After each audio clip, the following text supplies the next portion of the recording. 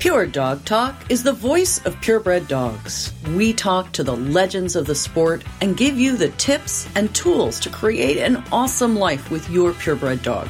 From showing to preservation breeding, from competitive obedience to field work, from agility to therapy dogs, and all the fun in between, your passion is our purpose. Welcome to Pure Dog Talk. I am your host, Laura Reeves. And as always, I am thrilled and grateful that Dr. Marty Greer has joined us for Veterinary Voice on her day off, where she's done way more than most people do on their regular work days. So. All right, y'all. Looking to enhance your breeding program? Spring into action with Embark for Breeders Dog DNA Kit. Did you know that Embark tests across 230,000 markers? That's twice as much as its leading competitor, making Embark the most accurate dog DNA test on the market. Embark has customized its probes for results such as 210 plus genetic health risks, 35 traits, and genetic diversity. Each genetic health condition is tested using at least 3 and up to 8 separate probes. This redundancy gives an extremely high genotyping accuracy with over 99.99% accuracy for mutation tests specifically, and 99% for most linkage-based tests. Find out why responsible breeders trust Embark to enhance their breeding program. Right now, you can save on the most comprehensive dog DNA kit. Just visit embarkvet.com/breeders and use code PUREDOGTALK to receive $20 off a full-priced Embark for Breeders dog DNA kit. That's embarkvet.com/breeders and use the code PUREDOGTALK. Just for you. Thank you, Marty. I just always want to make sure that you know how much my listeners and I all appreciate you. Well, that's good. But a day off to me, it just means I don't have staff scheduled in my exam rooms for me. It doesn't mean I'm not in the exam room. It doesn't mean I'm not in the surgery room. It doesn't mean I'm not doing other things. It just means they look at me like, yeah, we don't have anybody on your appointment, so you're on your own. So good luck. You know, it's amazing. You are amazing. So today we're bringing your amazing knowledge to the topic of some of the various and sundry things that can create incompatibilities in a natural breeding. So this was a listener request. Shout out listeners. If you have a request, tell me about it. This is one of those. Somebody asked about strictures. I'm sure they had just encountered them. I have encountered more than I care to discuss. So, and it's not really quite enough to take us through the time, but there's other situations that can develop that can cause your two on the hoof, on the paw dogs to not accomplish a natural breeding. Absolutely. So let's talk about it. Let's start with strictures because it's a personal favorite of mine. Yeah. So these are kind of interesting. And I think stricture kind of lumps together a couple of different disorders that probably shouldn't really be categorized together, but we don't know where else to put them. So a stricture is probably by definition the inability of the vaginal vault or vaginal opening to stretch adequately to allow either a natural mating with a tie and a penis or the vaginal delivery of puppies. So what does that really mean? That means that for whatever reason, when we do a vaginal exam on a female dog, preferably when she's in heat, because it's really unkind and unfair to stick your fingers in a dog that's not in heat, unless you're doing some really important thing like trying to put in a urinary catheter because she can't urinate. That's another discussion. But typically we don't do a vaginal exam on a female until she's in heat and preferably close to being in standing heat. So what are we feeling? What do we feel? And what are you going to notice if you were to try and check? And that's that for whatever reason, the normal amount of space isn't there. It can be that the lips of the vulva, the skin part, are really tight and you just can't adequately get them to stretch. It can mean that there's a circumferential stricture, meaning all the way around, it's just not stretchy enough once you get into the vaginal vault. it can mean that there's a column of tissue, a septum down the middle. Usually it runs from top to bottom, meaning that where the uterine horns should divide when you get up into the uterus, that for whatever reason, that tissue didn't adequately separate. So we can reach in sometimes and feel these when we're doing our pre-breeding exams or our TCIs or of females in labor and we can't get the puppies to be delivered, that we can feel that there's a band of tissue there that you have to either go right of or left of, but going right down the middle isn't going to work. So we'll find that sometimes when we're, like I said, doing a TCI, if we're putting in a shunt or putting the scope in, we'll see it sometimes at delivery. If a puppy's not coming out, we can reach in.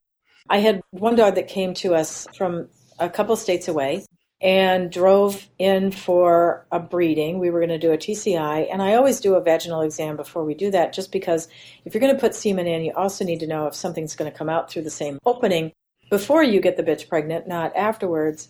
And I usually will tell people, things aren't real stretchy in here. It might not be roomy enough. You may end up with a C-section, but that can change. So we'll check her again at the time of the puppy count x-ray. But in this particular dog, I reached in and I could feel this really wide column of tissue top to bottom of the vaginal vault, so a septum. And it was probably about 3 or 4 centimeters wide. Now, it wasn't that thick, but it was that wide. And so I could kind of get my finger in front of it and feel it. But my husband and I had come in. It was Easter Sunday. The dog had driven from a state away. She hadn't had a pre-breeding exam with us until that day because of the distance she lives. She lives close to 8 hours from us. And because it was Easter Sunday, it was me and my dear husband, Dan, who does all the holidays with me, and the client. And I thought, this is not a good day to go in and take a piece of tissue that's 4 centimeters wide and make an incision into it, because there aren't enough bodies in the building that if this doesn't go well, that I have the backup for correcting this. We also checked her at the time of her C-section, and it was still there, and I could exteriorize it. But again, she had a brand new litter of 9 puppies that were successfully bred by the frozen semen that we put in her on Easter Sunday. And I really, again, didn't feel like that was an appropriate time to put her in any kind of a risky situation. So if you do find one, you may decide that you're not going to do the breeding at that point. You may see it's something that's surgically correctable. Some of them are, and frankly, some of them aren't. And until you're in that situation, it can be really hard to know. And so then we have to make a decision. Do we put the semen in? Do we plan a C-section? Do we see what's going to happen? And sometimes you don't find out if a vaginal exam wasn't done or it wasn't completely done, whether that's going to be successful or not. So in our practice, and in a lot of practices that do canine reproduction, the veterinarian that's doing the breeding or managing the breeding is going to say, I'm going to do my own physical exam, and therefore I'm also going to charge you for that physical exam because I'm providing you a service, you need to pay for that. And clients will say, but I was just at my vet, and my vet said everything was fine.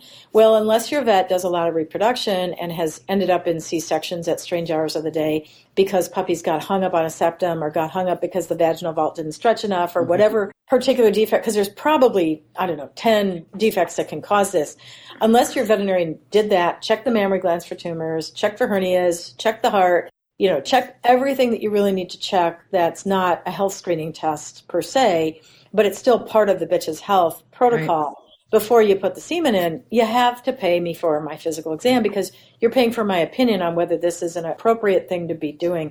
And if it means she's going to be due on the day of your son's wedding and you're not planning on a C-section, you need to know this stuff in advance. You can't just put the semen in and they go, whoops. Oops. Whoopsie. Well, and when I say I've encountered a number of bitches with strictures, I mean, I barely have enough fingers to count them. We had a Clumber bitch that had a stricture like in a horn. And so she'd whelp one puppy and then she wouldn't be able to get the other one out. And she went back and forth screaming, trying to get the puppies out. We had a wire hair bitch that the stricture that you described, my repro vet at the time, Dr. Kelly Stitch down in Nebraska said, I could pick her up. I could physically pick her up off the ground by this thing. Yeah. Like, okay, so we're not going to be doing any natural breedings with this dog. Yeah. And we're scheduling a C-section. And so I think that your point is really well taken, that having a pre-breeding exam is something too many of us don't think about and should for these reasons. And when you get to, I've got, to insert flap B into slot A, and this ain't happening. There's just no way, whether it's an O band was described to me an O band or an H band or how they said it to me. So circumference or across, either way, you can't get it done. And so then you need to have a backup plan to have a side-by-side AI or what have you. Right. So those are all the things that you want to know in advance. So yes, there is a reason to do that. And part of the pre-breeding exam is, does she have a mammary tumor? Because if you breed her and she's got a mammary tumor and you decide that you don't want to interrupt the pregnancy and the mammary tumor triples in size during the pregnancy, which I've seen happen. Wow. There's all kinds of things that can go wrong. So a pre-breeding exam is really important. The other thing that I'm going to say is that right now, canine brucellosis tests are not available in-house. Zoetis, the company that was making them and had made them for decades, after they became Zoetis from Pfizer, and before that they were Pittman Moore. I mean, this test kit is the exact same test kit we've had on the market for 40-some years. Zoetis abruptly stopped making it, so we can't do in-house brucellosis testing. Oh, dear. Anybody anywhere in the world? Anybody anywhere in the world? Well, anybody in the United States. There are other test kits, but to my knowledge, there are none others that are FDA approved. And mark my word, I am not going to do a non-FDA approved test and then find out that the test wasn't accurate and you end up with brucellosis in your kennel because I was careless about my testing. So right now, all the dogs that are being brucellosis tested, males and females, once your vet clinic runs out of those test kits, and they're going to run out fairly soon because they're not making them anymore, we're going to end up needing to do something like they're all going to have to go to a diagnostic lab. The other thing that we've started doing in our practice in the last year is requiring a negative heartworm SNAP4Dx test or comparable test on all the females that we're breeding. Now, I had one dog die on my x-ray table of heartworm disease while she was pregnant, and I've had multiple dogs get really, really sick from Lyme disease during pregnancy because, remember, pregnancy is in an immunocompromised state, and if she's got Lyme disease in sort of an arrested version and then she becomes immunocompromised because of the pregnancy, we see a lot of bitches in Wisconsin and other states in our kind of geographic area that have a lot of Lyme disease get really sick toward the end of pregnancy. I had one lab that was pregnant with 10 puppies, literally couldn't walk the last 3 days she was pregnant because her Lyme disease flared up and it was so bad. So we don't want that to happen. We've seen dogs die of Lyme nephritis, Lyme-caused kidney disease.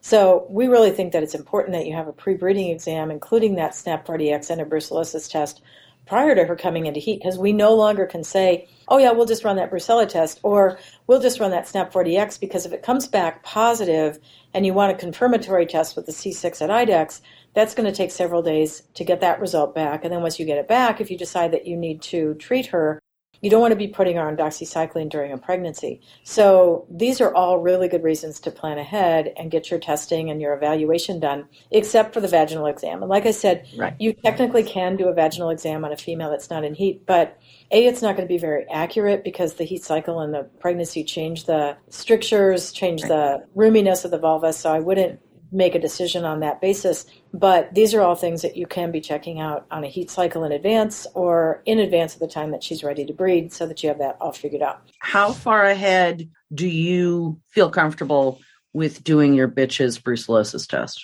Well, the rule of thumb, and I was actually just on the Theriogenology website earlier today, is they have a position statement, and it says every 6 months. So either since the last breeding or every 6 months.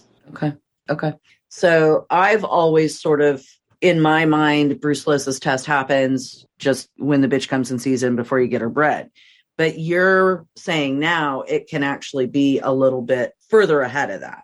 Yeah, and it should be, because if you do have a short amount of time to get the results back, you may not get them back in time. My other concern is, because everything's going to a reference lab now, how busy are those reference labs going to be? How much reagent are they going to have? Is there going to be a delay in those turnaround times because all of a sudden their caseload is quadrupled because nobody's doing them at-house and they're all getting sent to Cornell or Iowa State or IDEXX or whatever, IDEXX, whatever lab you decide that your veterinary clinic is going to use, everything is shifting to those labs. So they're going to have an increase in demand. At the same time that, like most everybody else, they have a decrease in the number of staff. Right. Wow. That's actually kind of huge news that we're breaking here on Pure Dog Talk. Thank you, Marty. It's always something. It's always something, but wow, that's kind of a big one. Heads up, people. Hang tight, guys. Got a little bit of information for you. We'll be right back to the podcast in a minute. Pure Dog Talk is proudly sponsored by Trupanion, medical insurance for the life of your pet. Trupanion cares passionately about pets and makes sure their policy has what it takes to serve you and your furry companions. In fact, they are the first pet insurance provider to cover certain health conditions associated with breeding animals. through their specialized breeding writer. Their industry-leading coverage does not stop there. Trupanion's free breeder support program also allows you to send your litters home protected with an offer for a Trupanion policy. Learn more about all of the perks that Trupanion offers breeders by following the link on my partner page at puredogtalk.com. Okay, so back to our other breeding incompatibilities. What are some of the other things you think of? Size difference? Yeah, size difference for sure. Sometimes that's deliberate, sometimes that's not. Sometimes you just have a small female and a large male of the same breed. We do have purpose-bred dogs that are of two different breeds, so inherently they may be different sizes. So size-wise might make a difference, and in those cases, if one dog is shorter than the other and it's causing an incompatibility, you can do something as simple as standing one of the dogs on a stoop on your porch. Mm-hmm. You can go get a pallet. You can get some other way that you can elevate either the male or the female so that they're on a little bit different plane, and that gives them a better chance to get a breeding. Now, doing that, you have to have good footing, because if the male can't get up on back legs and really wrap his front legs around the female and have a good sturdy footing, he's not going to be comfortable in doing that. So kind of think about how you're going to orchestrate that. You know, back in the old days, we used to have the J.C. Penney catalog, the Sears catalog, and the phone book, and we could stack those up. But those yellow pages, man, I'm saying. Awesome. Yeah. So they used to boost kids in chairs, and they used to be used for all kinds of things, but they're no longer the case. So you may need to kind of plan, and of course you want to make sure that none of the dogs get injured. This is in no way me suggesting that you should use a bitch hitch or other devices that people use to rope their bitches into an incompatible, uncooperative breeding. So number 2 would be size. Number 3, and I think probably should really be number 1, is timing. Do you actually know that she's ready to breed? Because some males will be very reluctant to even bother until they know that bitch is exactly dead on. And some bitches are like, are you kidding me? I am not even close. Get away. And Back then off. she'll get snarky. Back off. She'll get snarky at him. Right. And then some dogs are soft enough that one bitch snarking at him can either temporarily interfere with that particular breeding, or permanently, you can permanently psychologically alter a really soft, cooperative dog into saying, oh, no, girls are all bad, and I'm never going to look at another one again. And you will never be able to convince him that it's okay to have an erection and have a mating. So it can be really challenging on some of these dogs that are kind of softies. And sometimes we've seen dogs, for instance, labs that have been field trial and collar trained, not just labs, but other breeds as well. Right. He may have been zapped more than once. Right. When he was thinking about breeding to a female when it was inappropriate, whether it's in the field or in the kennel or in the truck or whatever. And so we've had dogs that are quote unquote collar conditioned, collar trained, that when they walk into my breeding room, they'll see a female in heat and they will flatten out. They will drop to the floor, belly down. And it's really hard to get a collection on a dog that's laying on his belly on the floor because he's afraid that he's going to get zinged again. So it's real important that you're careful with the kind of training that you're doing, that you don't permanently psychologically alter the dog's sex drive. Now, we used to take care of a fairly famous field trial Labrador, and he was trained that he was only allowed to do breedings in the owner's garage on the love rug. Love rugs are huge. Yes. So he knew it was safe on the love rug, that it was okay if the love rug came out and the owner was there and she said go, that he would be okay with breeding. But he knew anywhere else that was inappropriate. So not in the truck, not in the field, not on a tie-out, not on the other things that you're supposed to be hanging around being a dog doing. So he understood those limitations, but he was a pretty smart dog. I mean, he was a field trial champion winner. So he understood what yes was and what no was, but not all dogs are created equal. Well, and I think too, honest to God, and tell me your thoughts on this, I think stud dog owners need to pay attention to that. If you have a dog that you expect either to use yourself or to have other people use more than once or twice, teaching them, yes, no, leave it, okay. Stud dog management is a whole thing all by itself, in my opinion.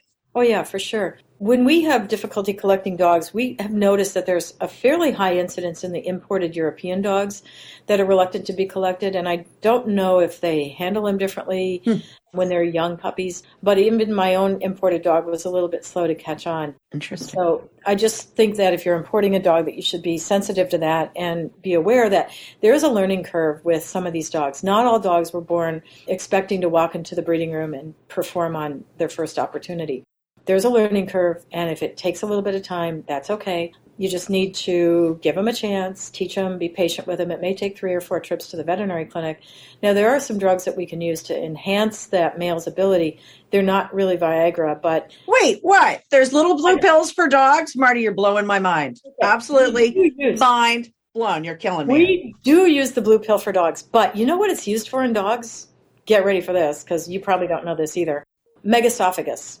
Are you serious? I'm serious. I have one wolfhound that is on Viagra, the generic form, on a daily basis. I'm dying. Megesophagus. It works. Wow. It controls the megesophagus quite well. Wow. So if you have a dog with megesophagus, that's just something to put in your little brain the next time you talk to your vet. When I say I learn something new every day, I mean to tell you. Yeah. We're full of all kinds of little trivial things here in veterinary medicine. No, not trivial at all. Cool. Yeah. So anyway. Okay. There are 2 drugs that we can use. We can use a drug that increases the testosterone level as an injection, or we can use prostaglandins. The prostaglandins frequently will cause the dog to be nauseous and sometimes vomit. Brachycephalics will have some difficulty breathing, so I'm pretty reluctant to use them.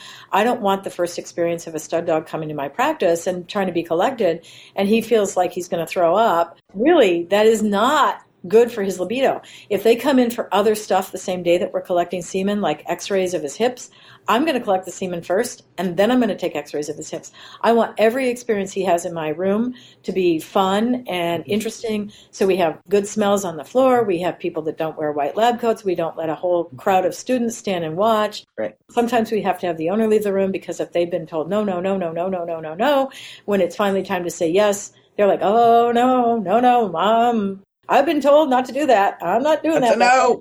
That's my sister. Not doing that. So, there are just times that we have to say, this is really not good psychologically for the dog.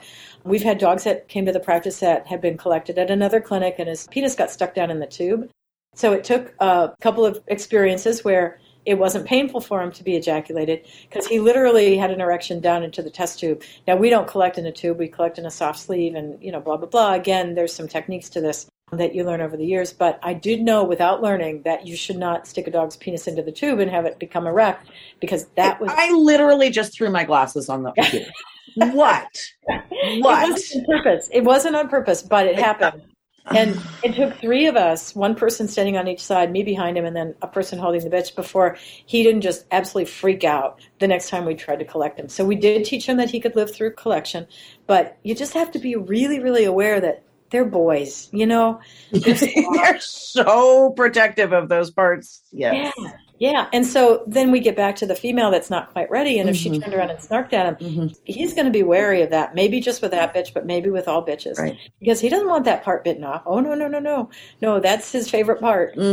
It's no different in dogs. They're the same as our human counterparts. Yeah. My favorite thing is collecting a virgin dog and the look on their face. I know. Right? The first time they ejaculate, they look at you like, now, I've had this all my life, and this is the first time you told me this is what it's for. The look on their face is just priceless. So if you haven't had a chance to see it. Yeah. I have to tell you, in the years of doing dogs and breeding dogs and handling dogs and my personal favorite is the wire hair pointer who would ejaculate himself in his kennel run. That was his favorite thing to do. Yeah. That's how he entertained himself. Yeah, dogs do that. So yes, when people say that they need to have a clean out, they usually don't, because they already have a mechanism in place that they self-cycle. So yes, you probably don't really need to have a clean out ejaculate. And please don't do that the night before you go in to have semen frozen. If you're going to do it 5 or more days ahead of time, because once you ejaculate, and if especially it's an old dog with low semen quality and low semen counts, you ejaculated it, you threw it down the drain, and then you come into us the next day and say, well, I collected him as a clean out last night. And you're like, oh, great. Now we have nothing left. So thanks so much. Yeah.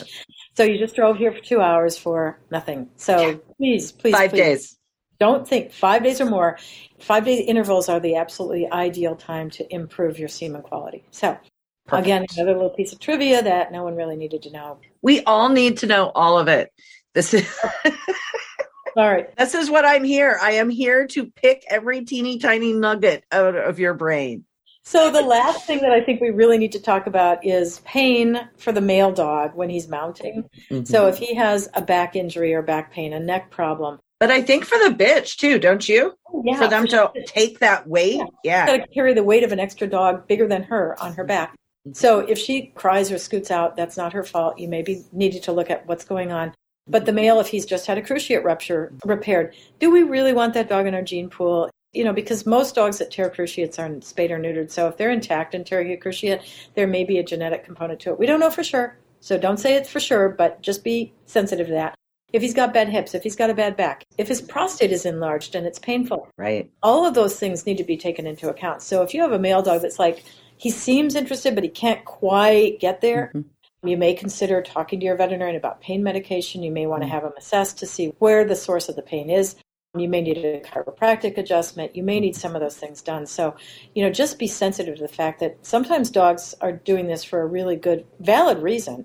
And you need to trust your male dog. If he's usually got good libido and that particular day he's off, maybe she's not ready. Maybe she said ugly words to him and you didn't see it happen because it's fast. I mean, a lot of times these bitches are quick. And then you turn around and you don't even know it occurred because you stepped out of the room to go to the bathroom for a second. Right. So there's a lot of things that you need to take into account. So, we can recap it by saying, is it the female with a stricture? Is it the female with the timing? Is it a problem with illness, with incompatibility of size, with discomfort, with pain, with something else going on? We actually had one client that came in a couple of years ago for an ultrasound, and she had an unplanned breeding, unplanned by her, planned by her dogs, that during the inauguration of Obama, she was watching the TV and turned around and found that she had missed the entire thing, that the dogs decided they were going to create their own batch of puppies. So they were all named good inaugural names. Yes. You can have fun with this if you take it well. Yes. Making litter themes is one of my very favorite things ever in the entire history of the universe. It's what my mother and I used to enjoy most of all. Yeah. So there's a lot of things that go on here. So please involve your veterinarian. Patience. I think patience. Don't give up if that first time doesn't work. Give it a minute. Take a deep breath. Everybody relax. Try again. Yeah. And know that you should almost always be prepared to be able to do a side-by-side collection and insemination. Right. Just be prepared. Even if you don't do it yourself, have your vet, whatever it is. That would be my thought. And a lot of times we'll do that. We'll have somebody that calls, they get a little twitchy. They're like, I think it should be happening. And I'm like, just come in, we'll do an AI. And then you know what? Tomorrow you can sit in your garage, your kennel, your living room, wherever you do your breeding, your motorhome, wherever you are, drink a glass of wine, just watch the dogs. And if they succeed, great. You didn't put the pressure on them. They already had a breeding done. You got the semen into the female at the right time. You can relax. And sometimes that's all it takes for the male to go, oh, really? Okay. And then he will be a lot more comfortable because you're not uptight and the female's already let him collect and you can get a nice breeding and get a nice natural tie. And, I still breed some of my dogs with natural ties. Believe it or not, dogs can still have sex. It's shocking. Yeah. Mostly when you don't want it. Almost inevitably when you don't want it. Yes. But remember, just because you think it's an unplanned breeding doesn't mean that they thought it was unplanned. They have been planning it for the exact right moment that you turned your back. My wire-haired Ibethan hound that I just lost, God rest his soul, he was literally called the unindicted felon because he had planned very carefully and bred one of my wire hair pointers, and I was not willing to make lurchers out of it. So I just said no. But yeah, it is amazing what they can accomplish when they put their minds to it. Oh, yeah. We used to take care of a gorgeous beagle that was an import, and he would not let us collect semen. Absolutely, hands down, would not let us collect semen. But he had figured out how to get out of his kennel run and into every female's kennel run in the building and would secretively get in and breed them and then get back into his kennel. So no one ever caught him. There were a lot of little beagle puppies. Fortunately, they were all beagle bitches, so they were all purebreds. But yes, you can actually have a lot of that happen. So remember, when you say unplanned breeding, you might mean yourself was unplanned, but the dogs had it all planned out. Nailed down. Yep, the female was making it ready. The male was making a break for it. I think there's a country music song about this. I'm pretty sure there is. I know there is. So just remember, love got you in here and love got you out. Love got you in here. Love got me out. Yes, indeed. Yes. Next time you're trying to do a planned breeding, just play that song and it might bring you some smiles. It's my favorite. Yeah. So there's incompatibilities that can almost always be overcome with AI, transcervical insemination, some way to do it. But plan ahead, have your contingency plan in place. Don't wait till the last minute. Have plan A, have plan B. Just because you're expecting a semen shipment to come in doesn't mean that there's going to be a female at the vet clinic for our teaser. Doesn't mean that the male dog is going to cooperate. So have plan A, have plan B. Don't be sitting in my parking lot crying that you can't get this all to work because you had 6 months to plan it or maybe years to plan it. Mm-hmm. So have your strategy in place, kind of know what you're doing. Yep. And don't forget that your veterinarian needs to be heavily involved in this because they are going to find things that, as good a dog owner as you are, unless you're a veterinarian or a vet tech, you're going to miss something because it's not in your wheelhouse. So just plan ahead. That's all I can really say is we love it when a client calls us and says, 3 months from now, when she comes into heat, I'm planning to breed her, and this is what I need to know. What should I feed her? What supplement should I have her on? What testing do I need to do ahead of time? Those are the clients that your veterinarian's going to open the doors and welcome with open arms because you're the ones that are really helpful and really great to work with. The last minute ones, as much as we try to make the best of it, it doesn't always work. So be aware that your veterinary clinic is doing their very best, but there's a limit. There's only so much you can do. All right. Mm-hmm. Well, thank you, Marty, as always. I appreciate you tremendously, and I know everybody else does too. Well, thank you. Have yourself a great rest of your not really a day off. Thanks so much. All right, you all. I am so excited to let you know that Revival Animal Health is now a proud sponsor of Pure Dog Talk. Revival Animal Health understands your commitment to be a dog breeder. And that's why Revival is the place to turn for all your dog breeding needs. As the pet vaccine experts, Revival is #1 in selection. Breeders trust Revival to protect their moms and get their puppies off to a strong start.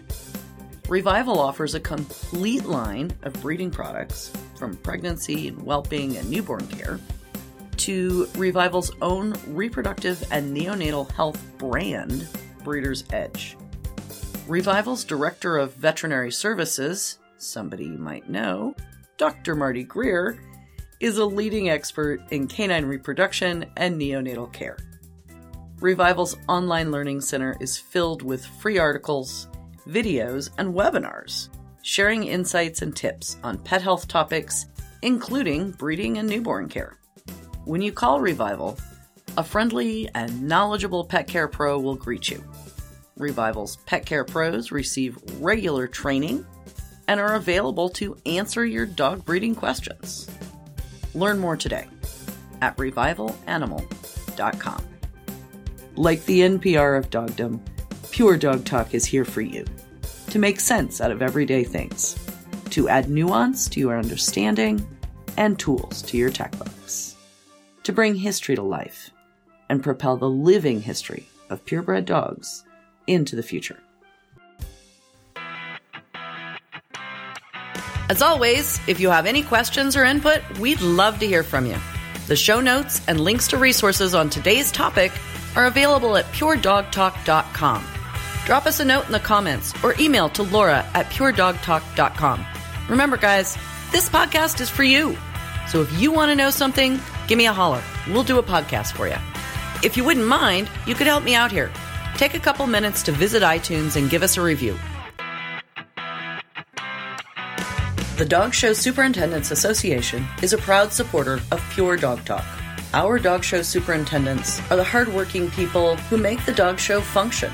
They are advocates for education and mentorship in the purebred dog fancy. So stop by the Super's desk at your next show. Tell them how much you love Pure Dog Talk and give them a shout out for their support. That's all for today. Thank you for joining us on Pure Dog Talk.